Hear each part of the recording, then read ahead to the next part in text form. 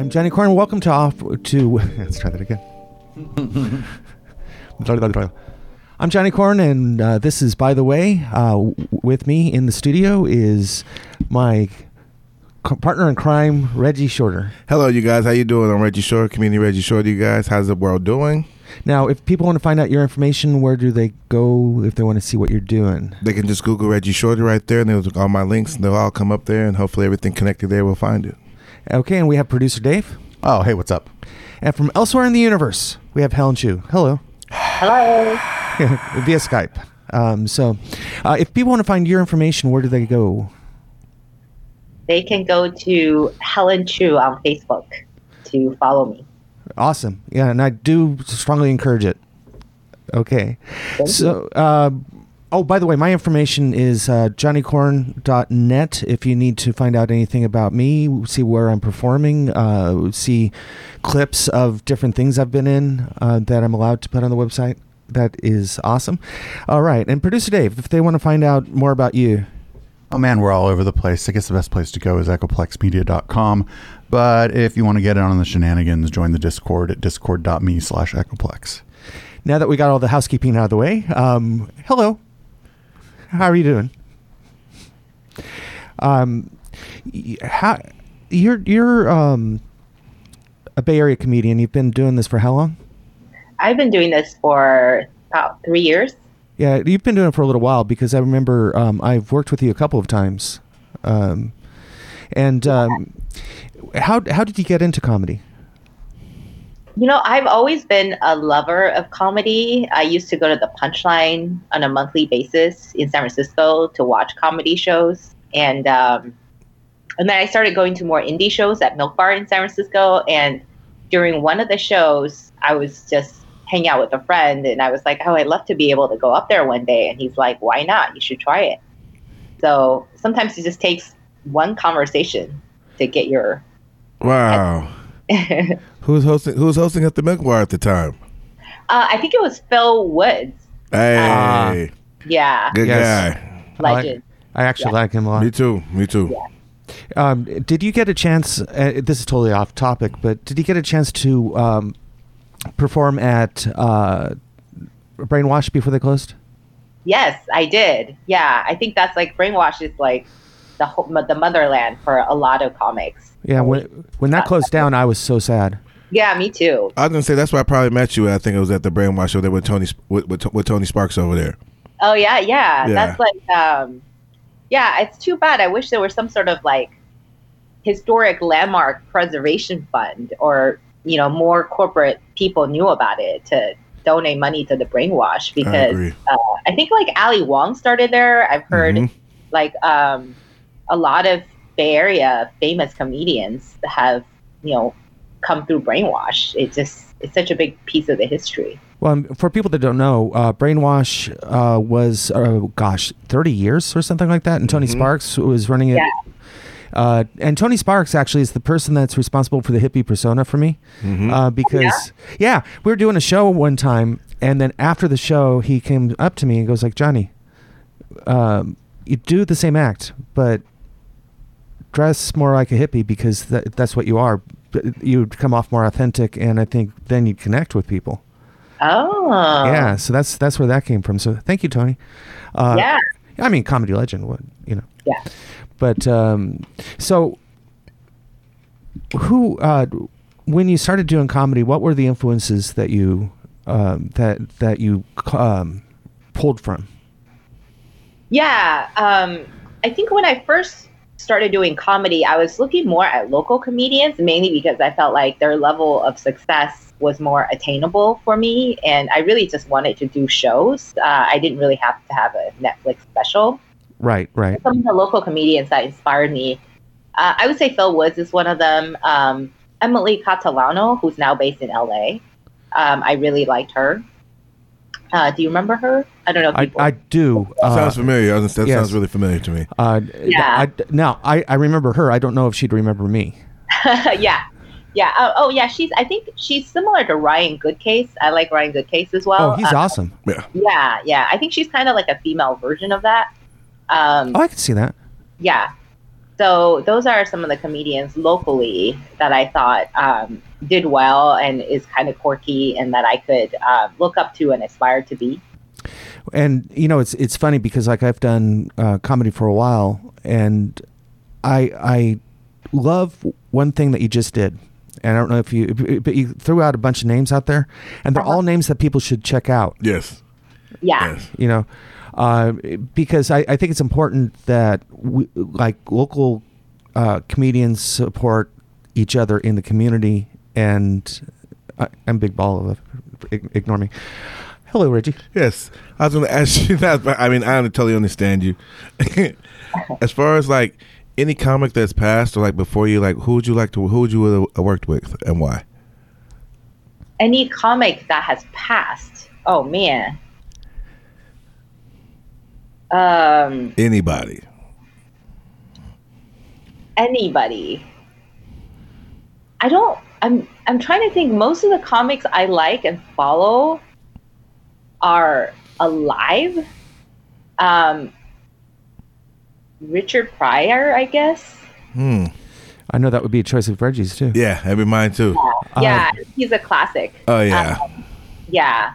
Now for me, it would be Johnny Carson or maybe Mom's Mabley, and locally for those the one that didn't make it because she got sick, and that Corey Gibson. Yeah.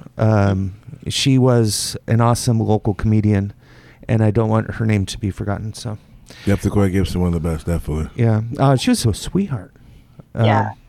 Now, you do more than just stand up. You've had, but before we go there, what is the? Let's talk about stand up a little bit more because a couple thoughts just came to my mind. We had where's your favorite place that you've performed? My favorite place. I like the winery shows a lot up in Sonoma. Those are fun. Yeah, puts on really great winery shows. The wine's not bad. So I think one of my favorite shows was last year at Charles Krug Winery. It was like an outdoor show, a few hundred people. And it's just a nice day, drinking wine, lots of family. Well, yeah. Well, when I do really well in wineries. Yeah, I could see that. Because everybody's drunk. That's exactly it. Yes, it's the grapes. Thank you, Dave, for that. I DJ really well at places where people are drinking hella wine too. Funny that. Yeah. God. They're already enjoying themselves. Oh yeah. Oh God, yeah. It's the pretty glass. And to think, I thought it was because it was the more intellectual crowd, but now I realize no, it's just because they're drunk. See? Yes. So, they're actually slower in their speed of thinking. Exactly.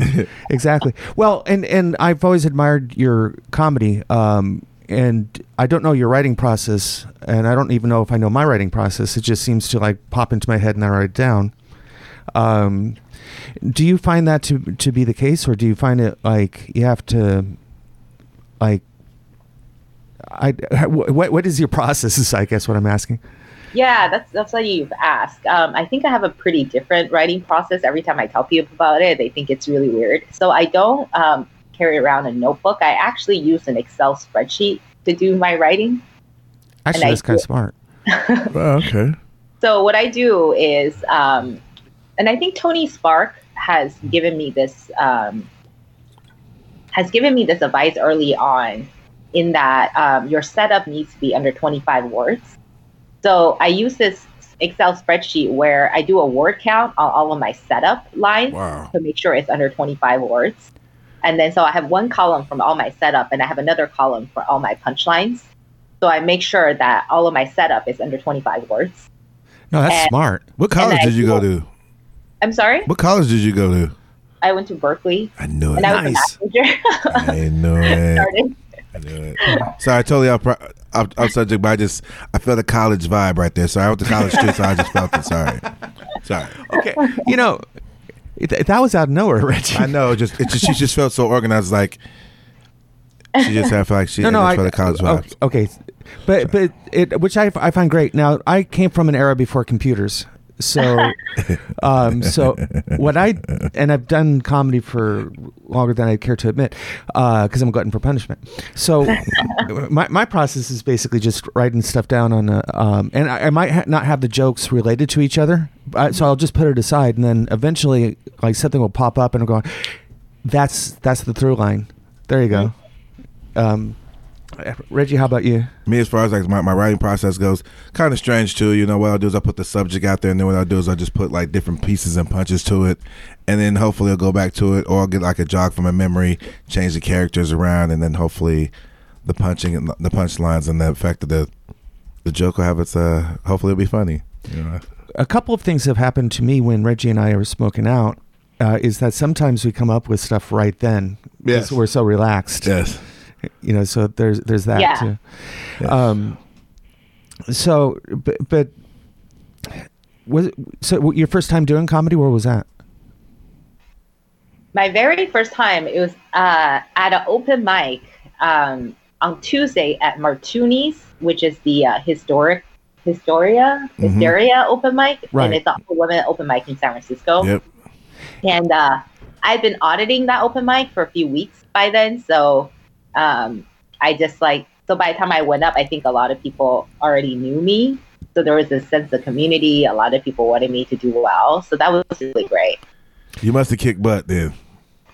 I think I did okay the first time. You know, like at open mics, especially it's a bunch of women, they're super supportive. So yeah, it was good. It definitely gave me a sense of confidence. So I started going back there like once a week with some new material. Good vibes, good vibes. Yeah. God, I remember my first time and I bombed bad.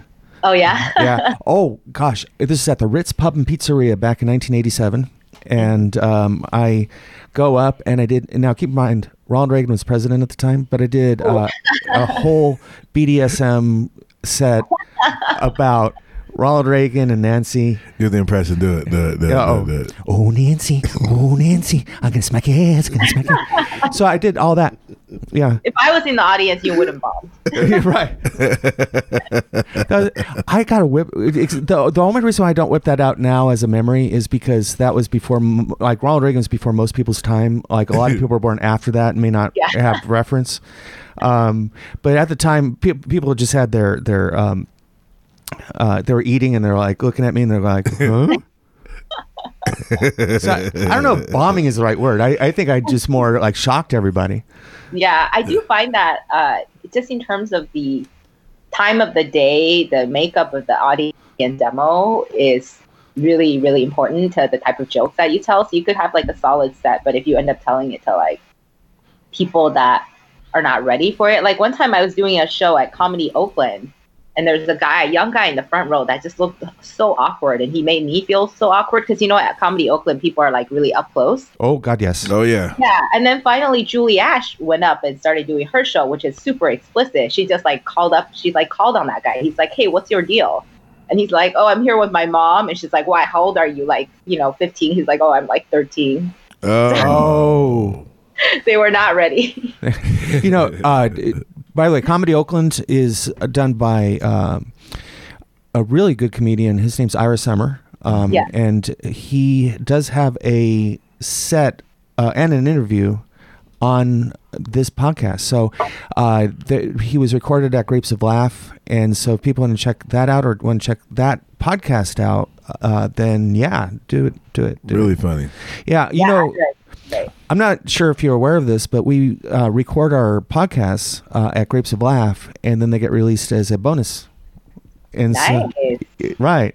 So eventually yours will probably be released sooner rather than later. But we do that. So if people want to check out just like regular comedy, just like 15 minutes, 10 minutes of people just laughing or whatever the case may be, there you go. And now we're back. Perfect. Okay. But I had to make sure that I remembered to do that. That's good stuff. Yeah. Well, thank you. Good stuff. All right, yeah. So in case you're just tuning in or have forgotten, you're listening to By the Way. I'm Johnny Korn, and we have... And I'm comedian Reggie Shorter. And Helen Chu is our guest via Skype. And if they want to find out your information... Oh, how they want to find out my information. Yeah, your information. On Facebook, search for Helen Chu and follow me as a fan amongst my other 58 fans.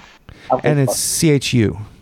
CHU, that's right. You want to Yes. get on the bandwagon before it blows up. you go. Exactly. Thing is, like, I really think that people should find you because I think that you are a really good comedian. Thank I do you. too. I do too. And I try to interview people that I'm a fan of. Mm-hmm. You know, so as well, like I might have a friendship, but if I'm also a fan, then that helps because then I genuinely believe in what I'm saying. Yeah, So that works. You also do improv. I do. And which came first, the comedy or the improv? Comedy came first, mainly because I'm just a bigger fan of comedy. I started doing improv because I am really bad at crowd work.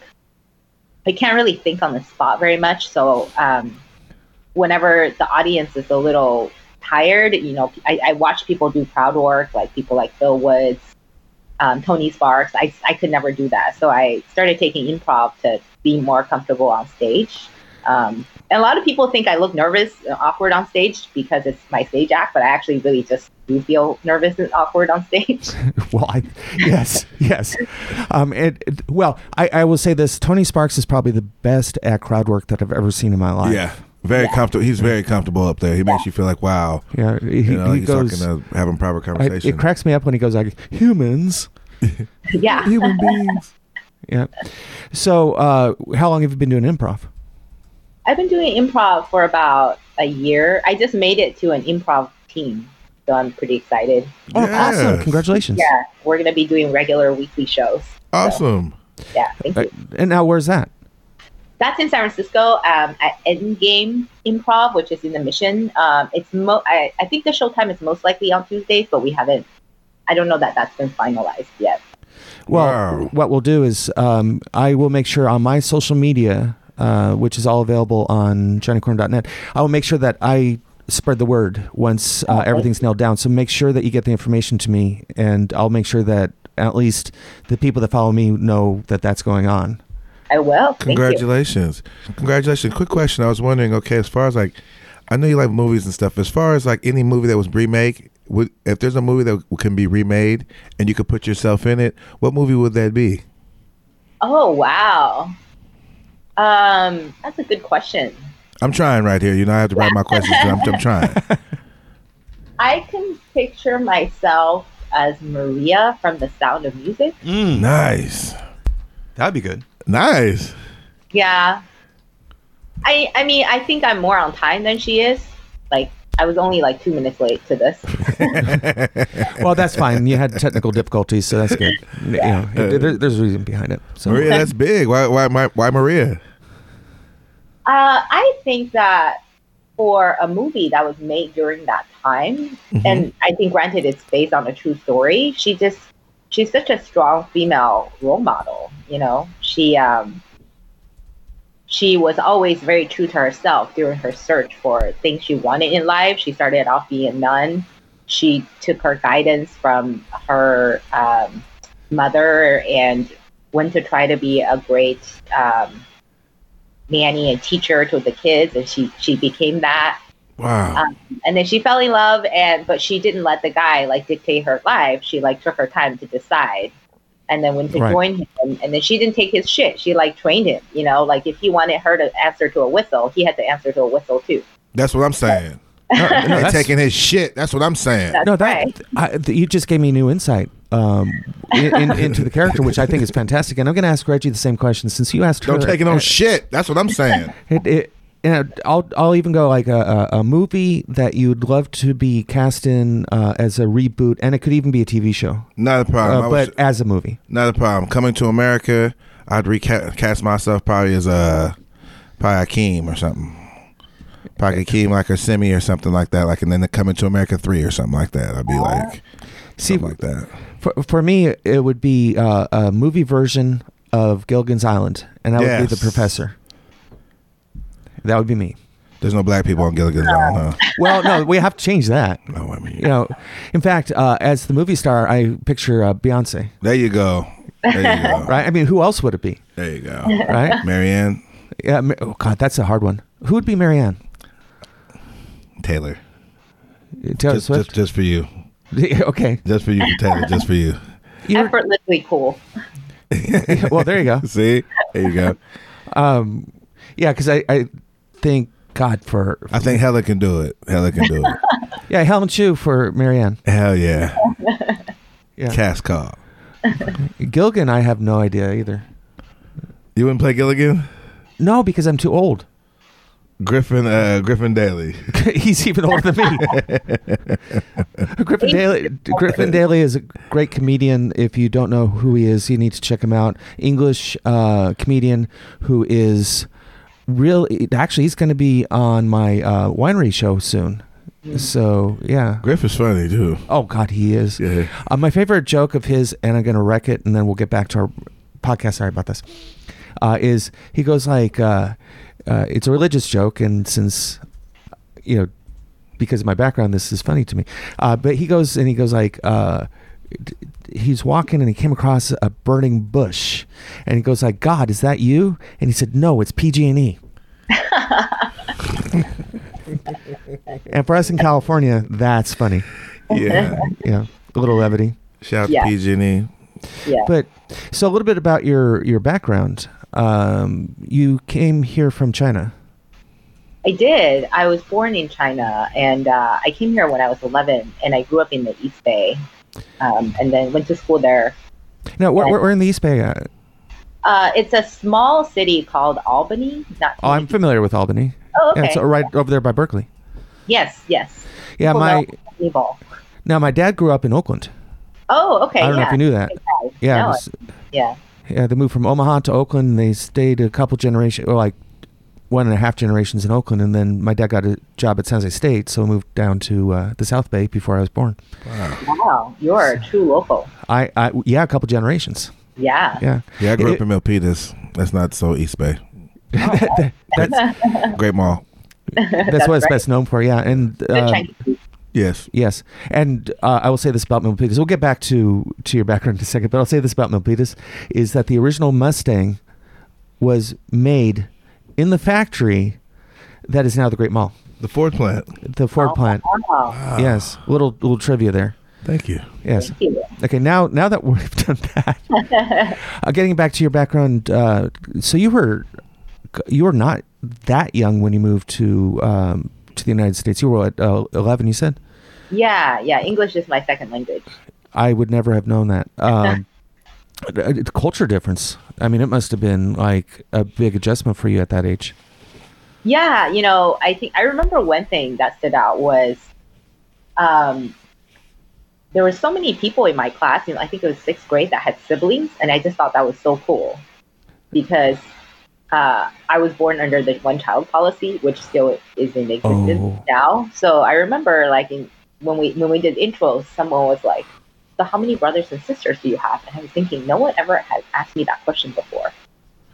Man, that is wow. Now, did you end up with any siblings after you moved here? No, I'm the only child. I have 3 older sisters and a younger brother. Yeah. And so it's the firstborn male. And so, so because of that, both of my grandfathers, this is how Irish I am, both of my grandfathers were John Patrick. And so I became John Patrick because I'm the oldest male. Wow. As per tradition, which my generation didn't name anyone John. But yeah, it lasted for a while. Wow. But that's the one thing that stood up to you. Was it hard to learn English?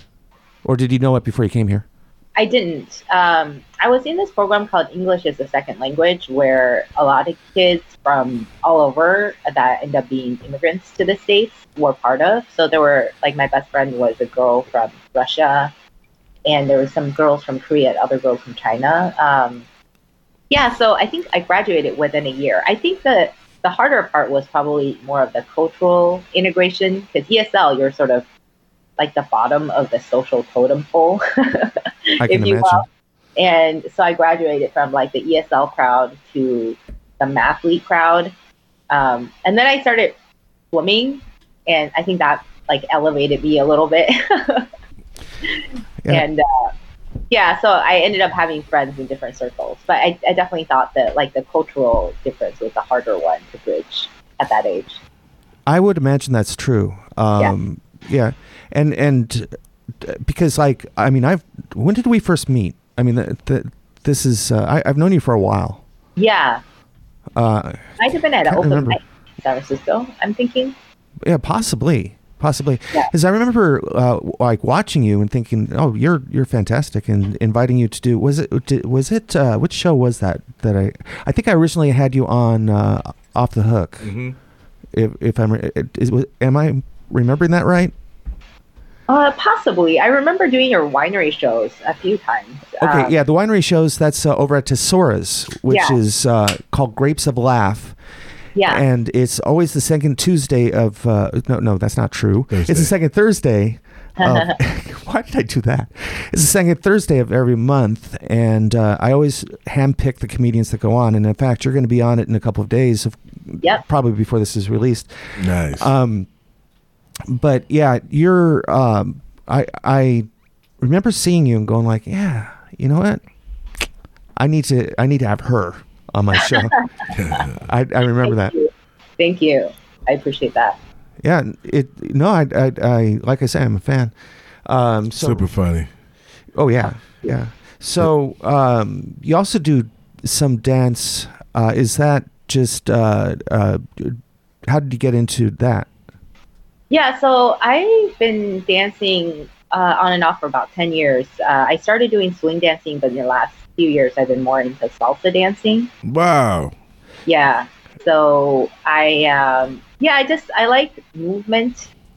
I like just doing things. I feel like stand-up gives my brain a good workout, and dance gives just the body a good workout. And I'm not like I'm not super social I'm not a big party person, but I do like making connections. So I feel like partner dancing, social dancing is like a safe, structured way of socializing without me having to come up with like new words.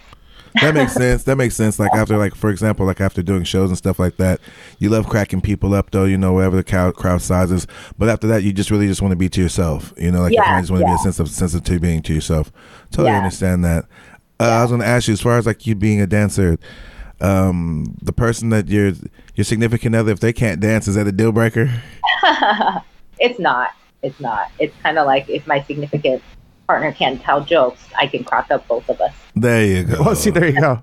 And I admire you for being able to dance, because I can't. True story. I was in a Indian movie. Whoa. Yeah. Which is really weird. It's called what is it called? It's called Doctor by Heart. Mm-hmm. And I remember this because it's really weird. I'll get recognized in like Fremont because people have seen the movie, or in Cupertino, but anywhere else they don't know this movie exists. And my coworkers. You have to be East Indian to get it, or Asian Indian. But anyway, so there's this dance scene that was in there, and I was counting off 1, 2, 3, 4, 1, 2, 3, 4. And he goes like, "Stop doing that." So I'm like, okay. Then I looked at my feet, and so he said, "Stop doing that." And so that took over 70 takes. Wow. And then when the movie came out, the scene was there, and it's not a funny movie. But I cracked up during the premiere because I'm looking at myself going like, my God, I can't dance. Jeez. You could start in your own comedy show. Right. I mean, like, yes. God, it's embarrassing. I'm just, but oh man. But yeah. I mean, hey, but you give it your all, though, Well, I tried. I like putting myself actually out there and doing things that I'm uncomfortable with. I didn't know that was going to happen. Mm-hmm. I didn't know that was going to be that scene, because they give us like whatever we're doing that day, the script, like, this is what you're doing today, and that's it. So I don't know what's going to happen. They don't give me the entire script at the same time. Yeah. So I didn't know this existed, but it's an Indian movie, so of course it did, and I should have thought about that. Good on the resume.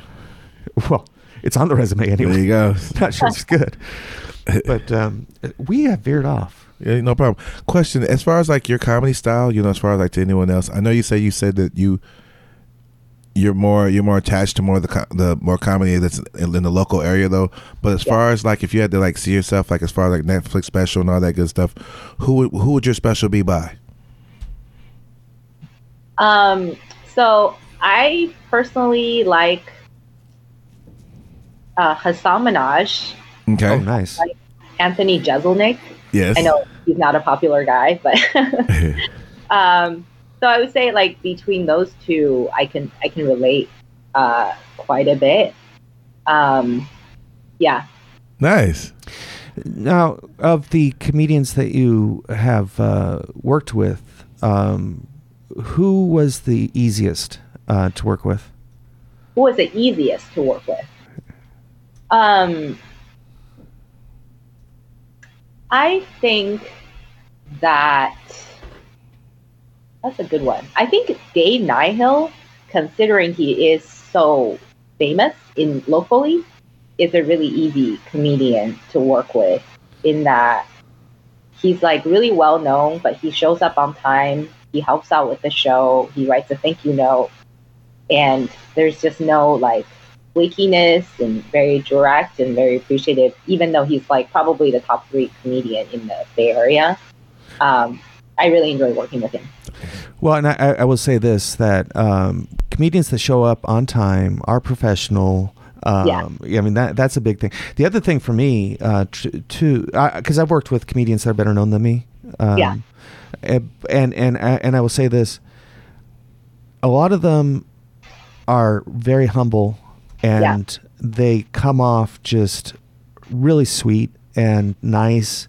And you realize these are just people. Mm-hmm. Yeah. They're just people that are really good at what they do and have obtained a certain level of fame because of that. Yeah. Yeah. Robin Williams is like that. He was like really a nice guy. Yeah. Don't know if you ever had a chance to meet him. No. Wow. Have you had a chance to work with him or meet him? I met him exactly twice in my life. Wow. Wow. Yeah. Oh, okay. So the first one, I was over doing comedy at Cobb's, and Robin Williams is known for just popping in and catching shows. Mm-hmm. And sometimes he'd do a set, sometimes he'd just be there for moral support, but he liked to support the local comedians. And since he's a San Francisco comedian, he'd pop in pretty regularly to the different clubs. And so, like he was at Brainwash at one point, I believe. But this particular time he was at Cobb's. And I'm doing my set, and I look over to the side, and I'm like, God, that guy could pass for Robin Williams. He should be an impersonator. And I continue to do my my set. Now that's off to the right. As I'm facing the stage, because that's stage right is where you get on and off. And I finish my set and the whole thing, and I walk off, and he goes like, "Hey, nice set," and I walk away, not realizing that's him. And then the MC comes up, and he goes like, "Ladies and gentlemen, I have a real treat for you, Robin Williams." And my head just jerked, like, what? Wow. And then the only other time I met him was a while later, and this is what made me just really like him. I was at Emma's Coffee Shop in San Francisco. Don't know if you're familiar with them, but there's a coffee shop called Emma's in San Francisco. And I was in line to get coffee, and here he is. He walks in, he goes like, "Corn," and I turn around, and it's Robin Williams, and he said, "Are you here with anyone?" And I'm like, "No, I'm going to be doing comedy a little bit. I'm killing time." And so we actually had coffee together. Oh my God. And he paid. I hope. So yeah, I mean, that's how nice a guy he was. Wow. Yeah. So I'll always cherish that. Truly missed. Yeah. But yeah, we went into another story, but that was, but yeah, I mean, local comedians, we're lucky if we meet people that well known, but like there's a lot of people that are out there that just want to support comedy. Yeah. The Miss Doubtfire House is still in San Francisco too. I know some comics, I know they do open mics up the street from there, and sometimes they go by that house where that Miss Doubtfire House is. Oh yeah. Yeah. Now, with your comedy, how far have you? What is the weirdest place you've performed comedy? The weirdest place I have performed comedy. Man, I should have kept a comedy diary. It's just, we do so many weird things, right? We do, yes. Oh yeah.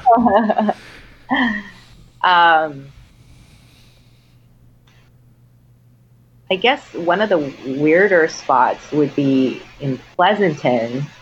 Hao Ming has a show, and I think it's a children's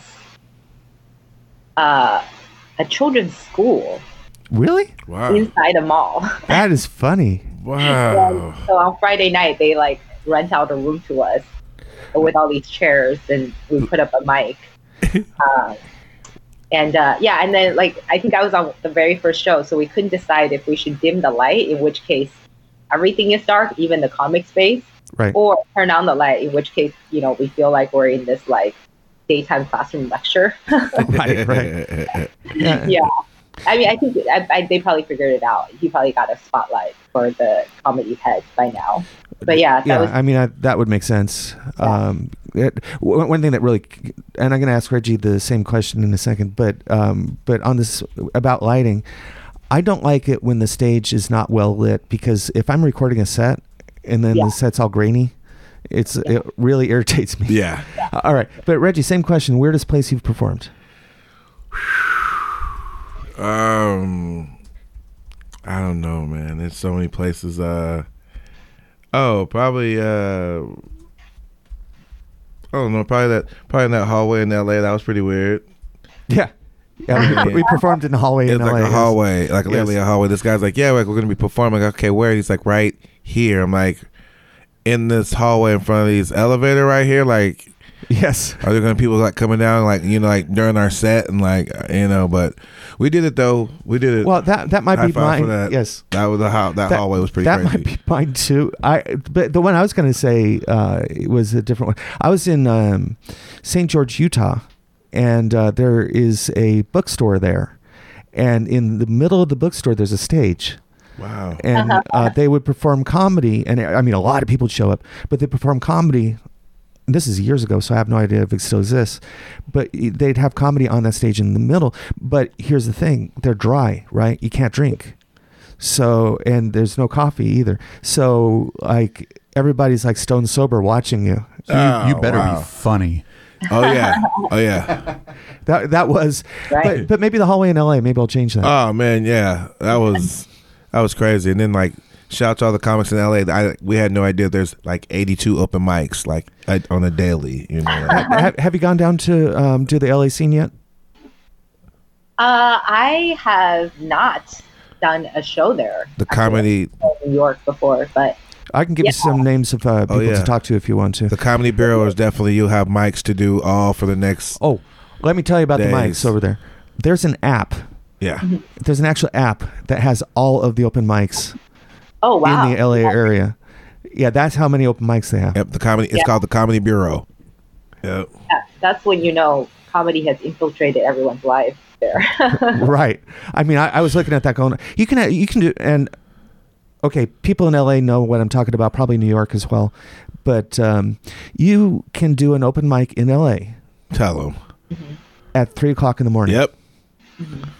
Wow. Oh wow! You can you can almost catch a mic before you go to work. Really, that's craziness. You can literally be up all night, go from open mic to open mic to open mic to open mic. But the problem is, you may or may not get on. Yeah. That's the big thing. Got to know the doorman. The doorman is key out there in LA. The doorman. Yeah. You just. Now, here's the thing, too. That's true too, is that anyone listening to this podcast that's a comedian. That may not have been to LA now know a lot more about LA. Mm-hmm. It's a whole thing. That's good to know. Yeah. I think if I was going serious about comedy, it definitely feels like LA is the place to be, or New York. Well, and I would say those two. Yeah, and the thing is, when I've gotten down to LA a couple of times where I am just pre-booked on a show, so I just go down there, arrive, do the show, and some of the local comedians are upset with me because I didn't pay my dues. Because I didn't have to camp out for weeks and weeks and months and to get a set. It's all who you know. So Yeah. now, Johnny. yeah, it's just very competitive. I myself believe in comedy brothers and sisters, that we're all comedy brothers and sisters, that we just all need to support each other, uplift each other, and don't speak negative of each other, just, do our thing. But I agree. You get into certain areas, it's different. It's just very, very competitive. We should be trying to help each other, trying to help each other get to the next level instead of trying to tear each other down. And that's one thing about the San Francisco comedy community is we're medium sized, I would say, but we actually are more supportive than other communities, I've noticed. Yeah, that's I definitely think the things that keep me in comedy are the more supportive people. Otherwise, it's like you bomb so many times, and then if there's no good people to do shows with, that's really just makes the experience not worthwhile. Do you have a favorite joke? Like, you've done it over 50 something times, but then one time you really threw it out there and it didn't land, and you're like, I can't believe it didn't land this time, and why? Yeah, that's happened before. I think sometimes my humor can be a little dark. Kind of like Anthony Jeselnik. Okay. So the things that I crack up, other people might be like, "Damn, I can't believe she just said that." So, so usually when that happens, I know I've kind of put the fear in somebody. Right. Yes. And I try to just laugh and say something like, "Oh, I'm really not a bad person." Well, so when you finish doing the show, I don't know if you're like me. Do you have this post show high that you're on that takes you a while to come off of? Oh, totally. Oh my God. I think that's why we do it, right? Yeah. It's for that moment and then the post show high. Yeah. I tell people that comedy is my drug of choice. Hands down. Yeah. Comedy is a drug. Performing comedy is a drug. Nothing's better than writing something and you're telling people during the week, and then all of a sudden you bring it to life and people are cracking up and you're looking at that person like, I knew that shit was funny. I knew that was, and that's always that's always the highest for me. Now, how much of your comedy comes from real life, and how much of it is just? I would say almost all of it comes from real life. I think I can't remember where I read this from. Early on, when I was starting to read books about comedy, that the best humor is about finding something deep and meaningful and getting people to see it and laugh about it. Yeah, I see that. Yeah. Now, one time, I was telling this joke the other day. It wasn't really a joke. I was just telling a story, and it just we were at the show at Savannah Chanel, and really nice area. I was talking to Reggie. I was going to introduce Reggie. I was hosting. He's going to go on. And this is a true story. One time, Reggie got me so high that, and keep in mind, before I start with the story, we live in the same apartment complex. Okay? So we're in the same apartment complex. That's important for people to understand. So I decided, well, I'm going to go home because it's getting late and Reggie had to go sleep so he can get to work. So I realized I'm in our apartment complex, but I'm lost. Oh no! And so I go over to my car because I'm thinking, okay, I can retrace my steps if I go from my car to the apartment, right? So I go out to my car, and then I forgot what I was doing, and so then the security guard came up to me, and he goes like, "Johnny, what's? Oh, you're stoned." And I'm like, yeah. He goes like, okay, yeah. What are you doing? I'm like, I can't remember how to get to my apartment. And he goes like, okay, see that swimming pool right there? I say, yeah. Okay, see those stairs? Yeah. Okay, go up the stairs and to the left. And I'm like, okay. So I walk over to the stairs, and I forgot how to use stairs. So I called my wife, and she came down and got me. True story. That's all a true story. Yep. Wow. Oh man. Yeah, not that I do pot or anything. Of course not. So what is the most unusual experience that you've had doing comedy? Not the place necessarily, but the situation. The most unusual situation.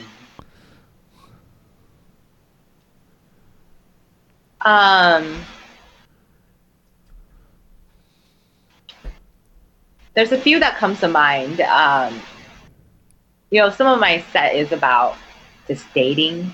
I think you guys know this set I do, which is about like trying to figure out how to flirt. Yeah. And I remember I did that set at Tommy T's, and an audience member who is not Asian came up to me and said, "I really loved your set, and I only date Asian girls." Oh, that's interesting. Wow. Man. Well, All right. I can honestly say I've never been hit on. Neither me neither. I mean, hey, Meaning you're fucking oblivious. I look at myself and I go, but here's the thing about me is that I have a sort of a man crush on me. So if I saw me walking down the street, I'd totally hit on me. Oh man. You're honest too. Johnny, you just have to be more aware like I am, because I'm obviously always looking for that. I don't know if I've ever been hit on and just not realized it, because I'm totally oblivious. I mean, do you think that happens to you? Yeah, I am certain that I am unaware sometimes. And the times when I'm aware, I may have been wrong.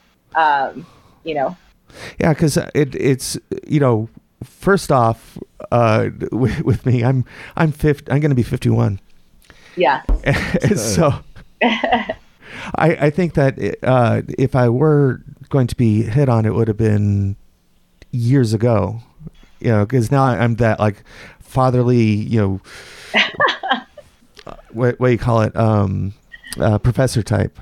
I was going to ask you, as far as like both of you, the question for both of you guys, as far as like your standards, are they, as you get older, do you let more things go or is it more or less like a maybe you should know better type of thing? Like as far as like the things that you would do like in your 20s and 30s, and now that you're older now, are you a little bit more easier with the dating, or is it kind of like, is it more I have these more standardly?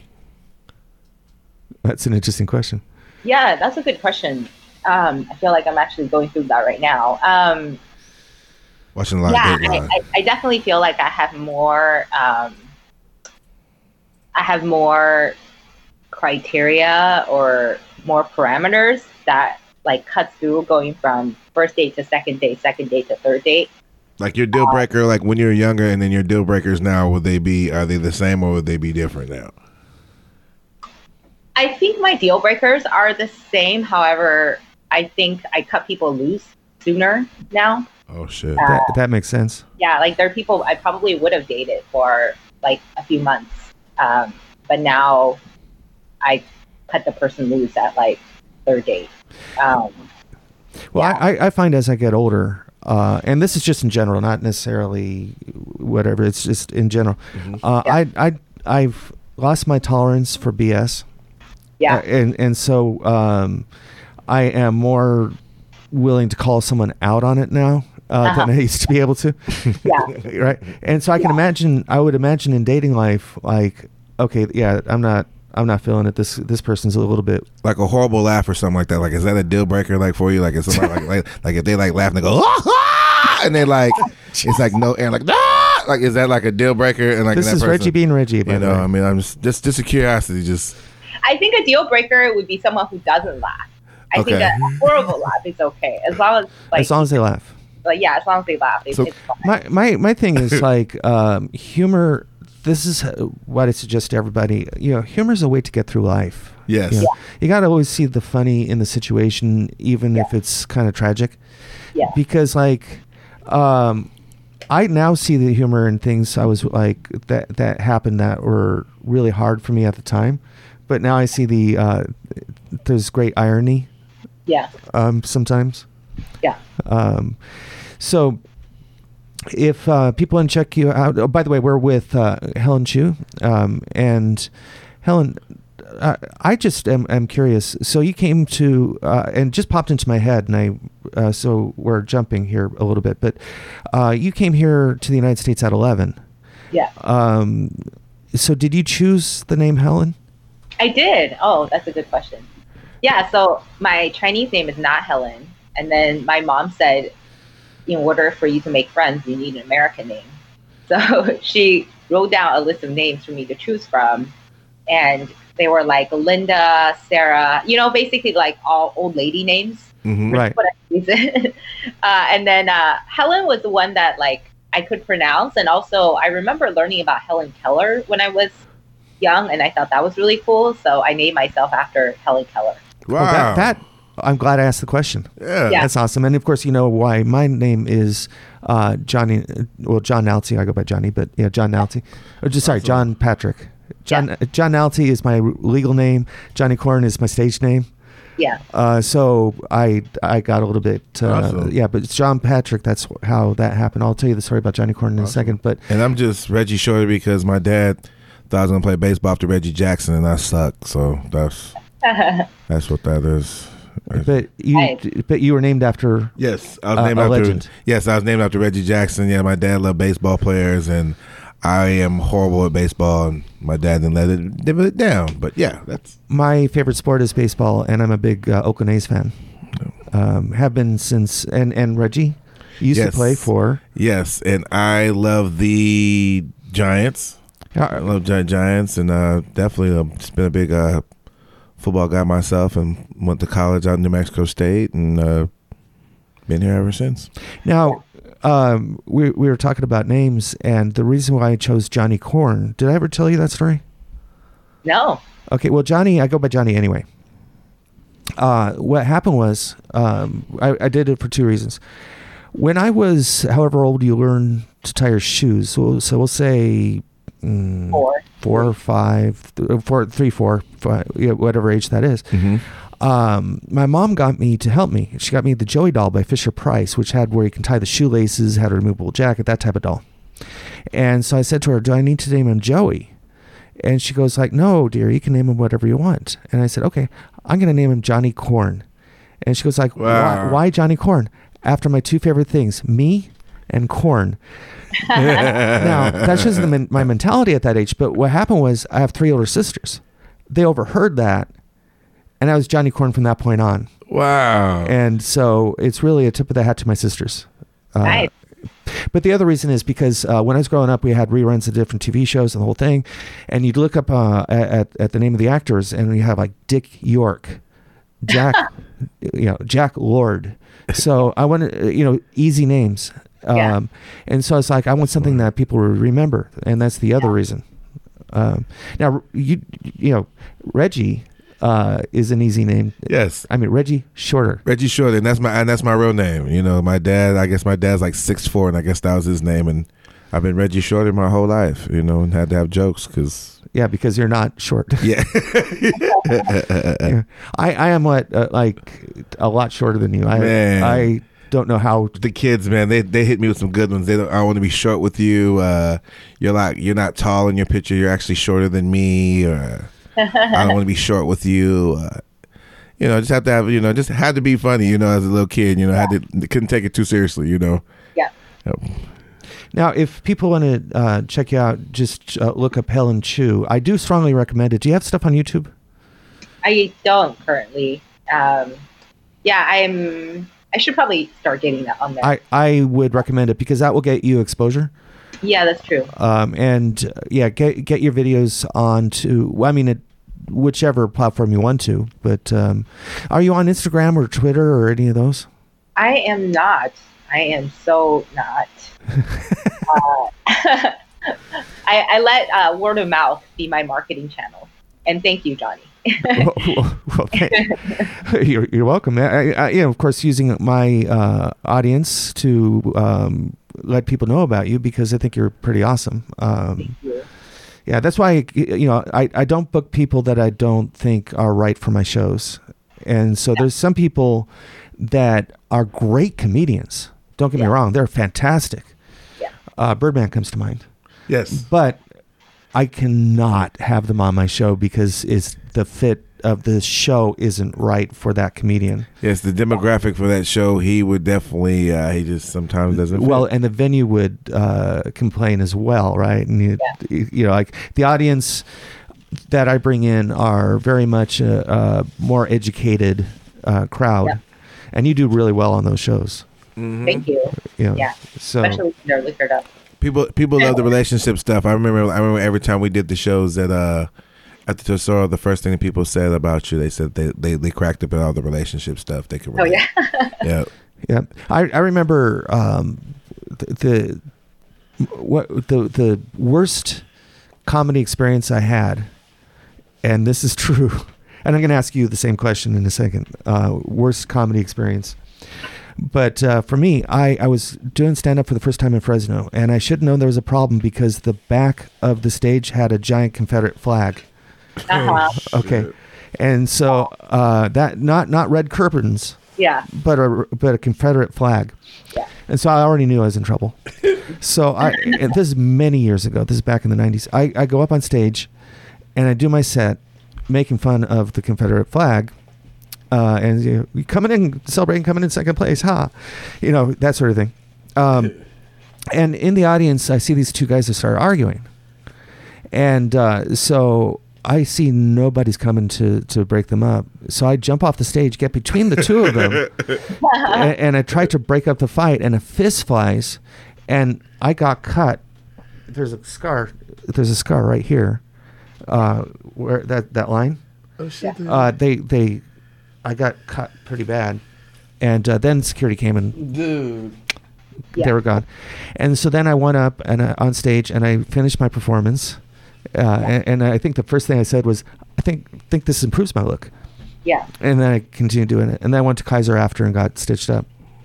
Yeah. So that's my story. What's your worst?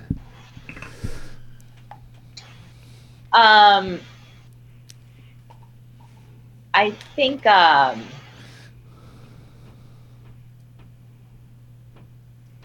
audience have always been pretty nice to me, I would say. I think some of the worst ones probably came from open mics, just because all the other comics are tired. Well, I will point this out about open mics. For people that don't know, you go to an open mic, it's hard. Because one, need thick skin, definitely. because you're working out material. Mm-hmm. So it's not polished. It's a workout room. But also because you're doing stand-up in front of a ton of comedians. Yeah. And there's nothing worse than doing stand-up in front of a lot of comedians that are not going to crack up. Yeah. They're like, oh yeah. They're like judging. Make me laugh, right? Yeah. So, and I have found that. So like a lot of times when I go to an open mic, I'll just ad-lib the entire thing because like they already know my routine. Yeah. I did 10 minutes on the Dollar Tree. Yeah. So Reg, your worst comedy experience? Worst comedy experience? Well, I definitely have to agree with the open mics. There's nothing worse than doing new material in front of a whole bunch of other comics. It's like you want to be around that situation that's still sharp and still, but honestly, everybody's just really just going over their material, and like, but it's a good thing too, though, because it's all, you always got to take it as a learning experience too, though. But but yeah, definitely hands down, definitely open mics are like, damn, I'm trying to I hope this lands like a little bit, like where could I work on it or go back and just sharpen it up a little bit, you got to take constructive criticism in this sport though, for sure. Yeah. Now, have other like better known comedians given you advice, or don't have to be a better known, but like, have you gotten advice that actually helped you? Absolutely. I when I first started, I asked for feedback quite a bit from my fellow comedians. Oh, that's smart. Yeah, and Tony Sparks gave me some good feedback. Stroy gave me some good feedback. I really appreciate the feedback I've gotten from more senior comedians. And now I think I record my set, which is smart. Yeah, and then I go back and listen to it. So then I'll remember like which ones the punchline hit, because I think as I'm on stage, I end up coming up with new material or different ways of saying things, and I'll try to like go back and listen to it and write down the pieces that have worked well into my spreadsheet. Which I think is great. Now I do it a little different. I have a video camera and I record my set. Yeah. But same thing. I look through it because a lot of times I'll just veer off into something and then that's fantastic, and yeah, I think that's very, very smart. I have actually advised some other comedians and they've taken it personally. Mm-hmm. Or do you beat up on yourself like this guy does? Do you go home and beat up on yourself and like really go bad on yourself, or do you actually like take it as constructive criticism? This guy beats on himself like. I really do. He's his worst. He'll have a great set and he'll come off the thing like I didn't like it. I'm like, are you serious? So I'm a bit of a perfectionist. Yeah, Reggie knows. Yeah, this guy's. So I just hope that you're not like that, Helen. That's all I was just saying. That I hope that after you do your shows, regardless that like some points didn't go as well as you did, or maybe you didn't deliver at the same time or something like that. Like you don't really, give yourself that, Yeah. Yeah, I generally don't beat myself up because I think there's I think humor or laughter is a very complex emotion. And in order to get to that emotion, there's like there are a few things that are outside of our control that needs to be there in order for it to happen. Like, for example, one is like, they have to believe that you're real and they have to understand the relevance of you to their lives. Very true. So, and that is a factor that we cannot control. So so that's like the first layer. And then so that kind of builds trust. And then the second layer is they kind of have to like you. And then third layer is their minds need to be open and want to hear new things. So I think when all of those happens, then like the smallest punchline will get them to laugh. And if you're missing any of those layers, it'll be really hard. And I think that the second and the third layer, we can potentially help gain trust, help them open up their minds. But the very first layer is just believing that you're real and being able to relate to your experience at all. And I think that piece is just something that's outside of your control. Like, for example, I have this mathlete joke that I tell, and there has been shows where it just lands flat and it's one of my strongest jokes, but I think it's because they probably haven't seen an Asian person before. And they don't know that we tend to be mathletes. So, I love that. I grew up in Milpitas. I love that. Yeah, they probably think I belong to a Chinese restaurant. So, so they don't think I'm real, and they don't relate to my experiences. So there's not much I can do to get them to laugh. So I try to think about that.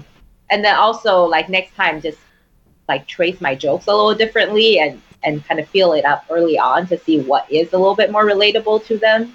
And there are other times where I recently started doing crowd work at a Pretty Dead show, and I just asked the lady, like, I'm like, what's on your mind? She's like, oh, like I'm getting laid off my at work and I'm really behind on this deadline. And she ended up talking like for 3 minutes about her own problems. It's one of those things where I think people came to that show with a lot of their own problems on their minds, and they weren't open to laughing.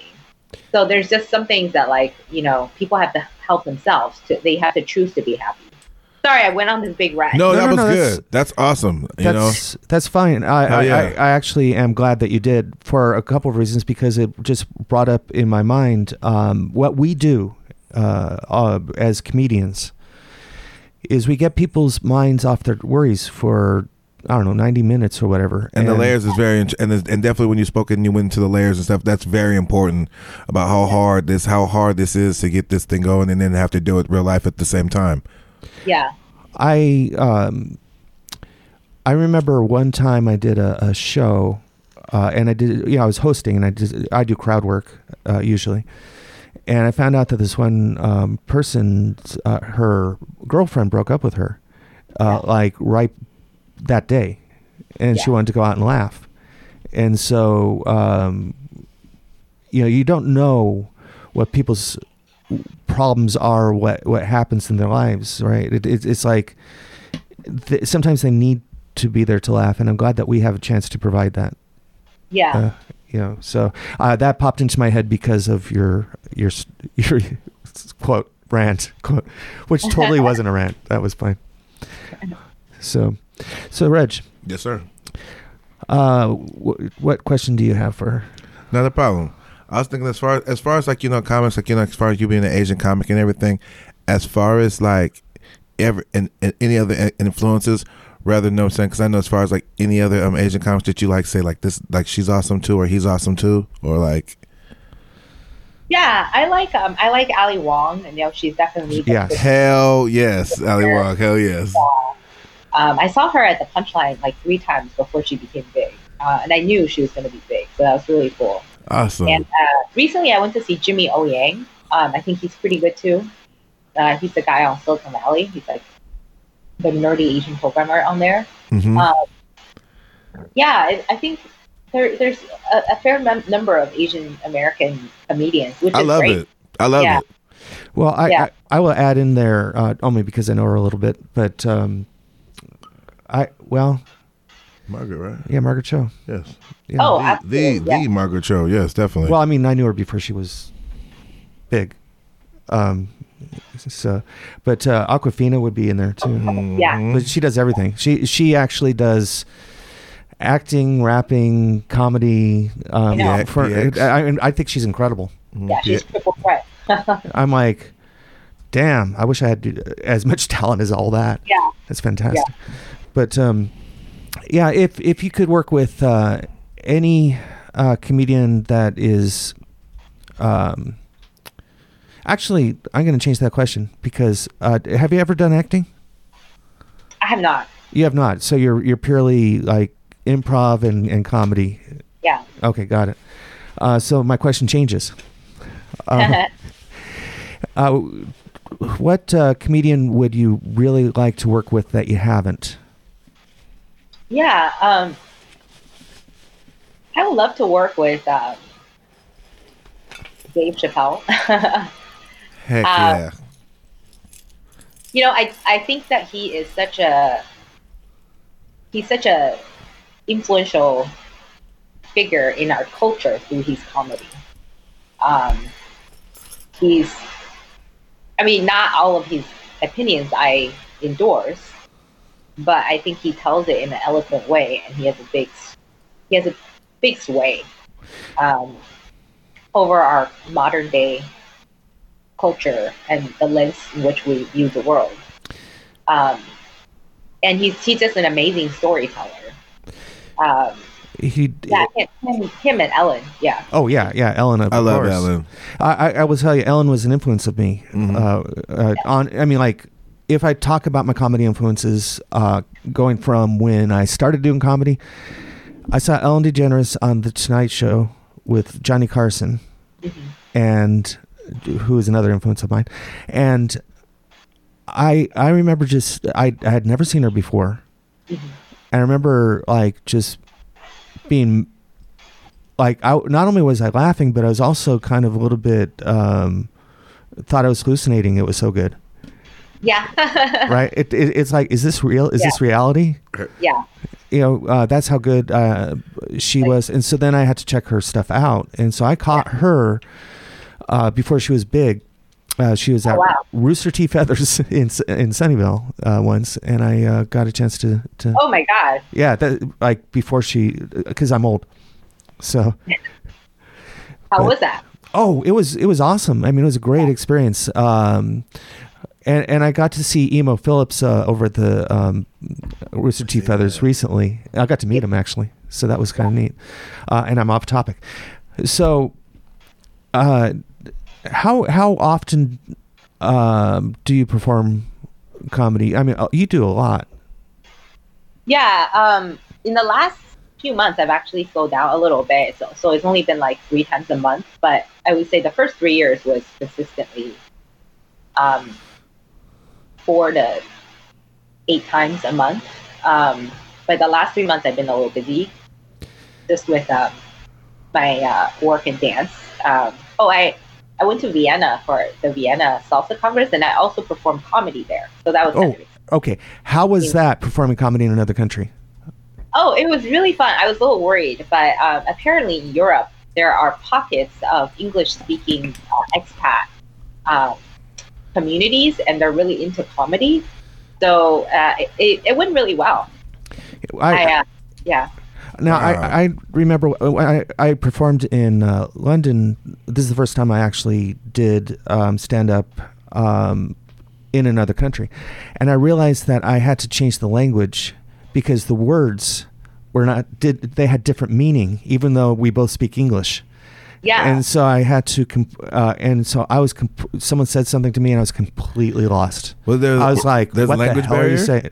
There was a language barrier and we're both speaking English. Wow. Yes. Yeah. Slang and like there's just different dialects of English. Yeah. Yeah, so I remember this guy saying, "I'm going to go outside and smoke a fag," and I'm thinking, "Oh God, he's going to kill a gay person." I thought I was going to about to see a hate crime, and no, he's going outside to smoke a cigarette. But anyway, so and at the time I had a bunch, because I'm a big baseball fan, so I had a bunch of stuff about baseball, and I had to dump all that because I'm like, crap, what do I say? What do I do? So my whole set was about the differences in between American and Britain's languages. Wow. That's what I ended up performing. That's pretty cool. But yeah, did you find a language barrier with English-speaking people in Europe? It was fine in Vienna, mainly because most of the expats there were from the U.S. and Australia and New Zealand. So I think it worked pretty well. There are a few Austrians in the audience, and you can tell that they're not laughing. So, yeah, you know how many Australian comedians they have? They had one or two out of like the lineup of 5. They had one or two. But the producer is an American, and it's an English-speaking show. Right. So yeah, so it's just like the Austrians, they may just not. Maybe they don't humor, even though they understand the language. Yeah. So what I find funny about that is like, so you're in middle of Europe, and you have an American booking mostly American comedians. That think about that. That's an experience that few people have. Mm-hmm. Yeah. So that I would say that's probably the furthest way that you have performed. Yeah, that's true. Yeah, now I can say that I'm an international comedian that hasn't made it. Yeah, well, as soon as I've performed also in Canada, but it's like when you perform in another country, then you're like, hey, I'm an international comedian. That's right. That's right. Yeah, even if it's like one show, claim it. It's official. It's real. That's right. No, that's big. That's big for you guys. That's awesome. Well, for me, the biggest story I had about England was not necessarily the show itself, but I was there with my wife, Donna, and we were walking in Notting Hill because the movie had just come out. This is how long ago this was. And so we're walking there, and it's pouring down rain, and my wife's accident prone, but I'm talking, I'm having this conversation. I turn, and she's not there.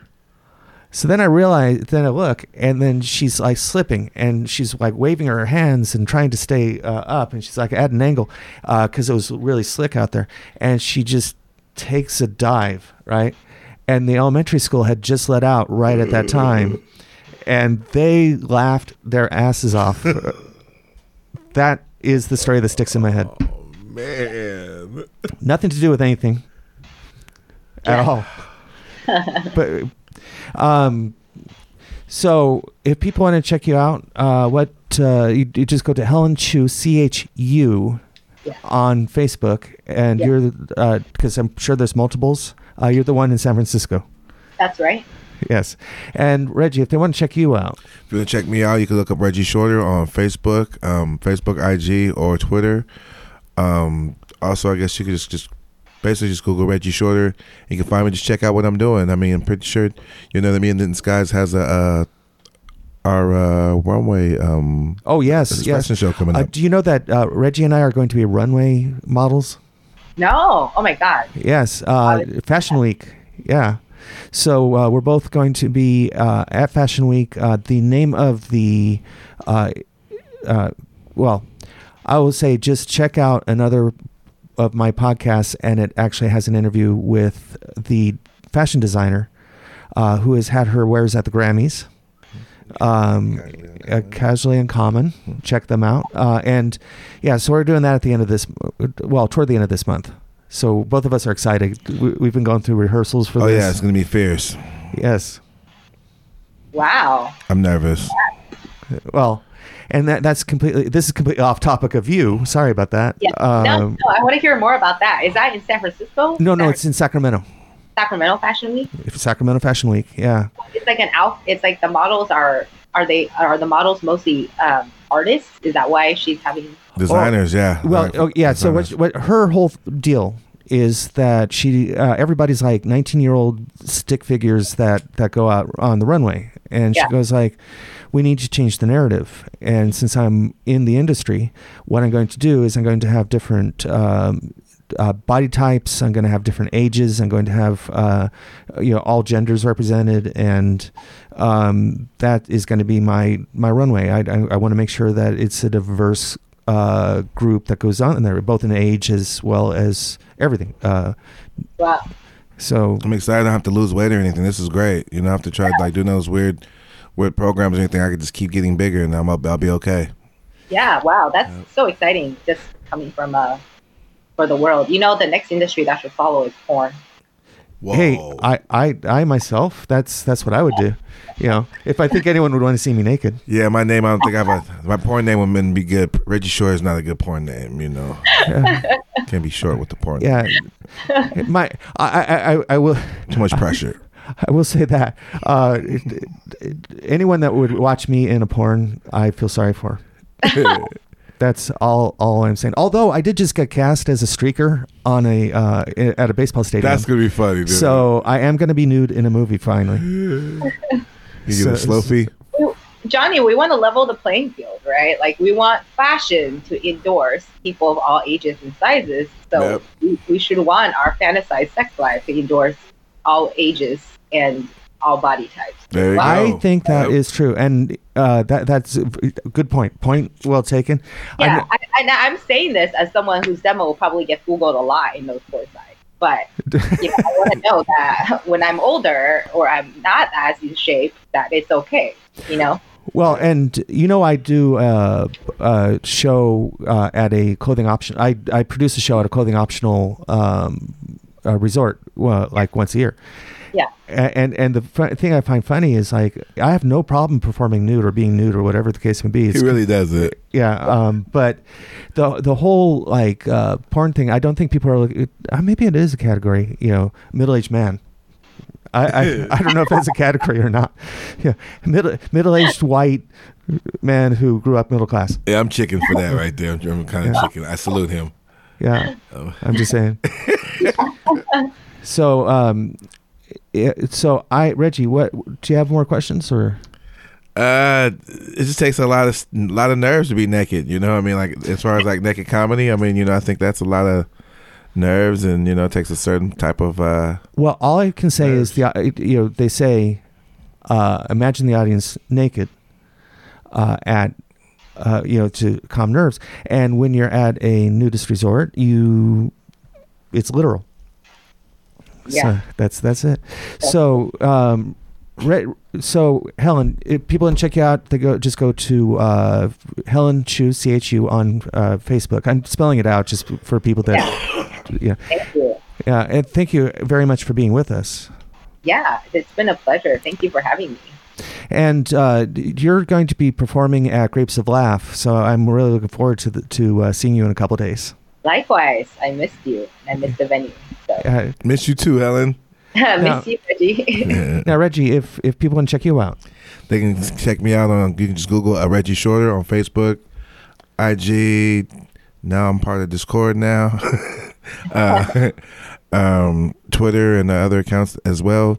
Check it out. I mean, like I was just telling this guy, we got this fashion show coming up on the 21st. I would love people in Sacramento and all over to support and come out. Yeah. Now, JohnnyCorn.net, all of my social media is up there, but you can actually follow me on Instagram or Twitter at Comic Johnny Corn or Johnny Corn. Look me up on Facebook and feel free to like me. I like to be liked. It's being liked is like really like nice. You're very likable. I'm very well. Thank you. You deserve it. Ladies and gentlemen, this is the great Helen Chu. Now, Producer Dave, if people want to check the other things that you do in the universe. Yeah. Instead of listing them all, you go to echoplexmedia.com and click streams, and then you can find all of our live shows. We got 4, 5, 6 weeks sometimes. Also, Cole James Cash from Ghetto News Network broadcasts out of this studio at various times, though he's trying to get himself on a schedule. And yeah, just like look at our website or fucking like us on Facebook. Everybody else is doing that shit. Our Discord's the place to hang out if you want to talk shit or like feed us stories for our shows. That's at discord.me/echoplex. I actually really, really like the live chat. The chat during the chat during the live during the streams show, is lit. yeah. Oh, Yeah, the chat too funny. the Twitch chat is lit during our shows. Yeah, that's twitch.tv/echoplex media. You can follow us there and check out all our shows. We're live. The big show is Sunday night, 7 p.m. Pacific. Yes, I recommend that, you guys. That's definitely something to do right there, man. Do your favorite stuff and definitely check it out and get an earful. And I will say that the content on just in general on Echoplex really is diverse. There's a show for pretty much everything that you would want to experience. Everything. And I'm going to remind people before we go that if you go to, by the way, on Echoplex Media or BDW or BT. That's echoplexmedia.com/BTW. Thank you. Mm-hmm. There are live comedy clips. So if you don't have time to listen to an entire podcast, you can actually just check out the clip of the stand-up performance, and that would, make yourself laugh. Give you just laugh your ass off. That's all. Okay, guys and ladies, and everybody in between, thank you very much for tuning in, listening in to us. Helen Chu, thank you very much. Thank you. My pleasure. And Reggie, thank you guys so much. You guys love each other. Thank you. Have a great tomorrow. The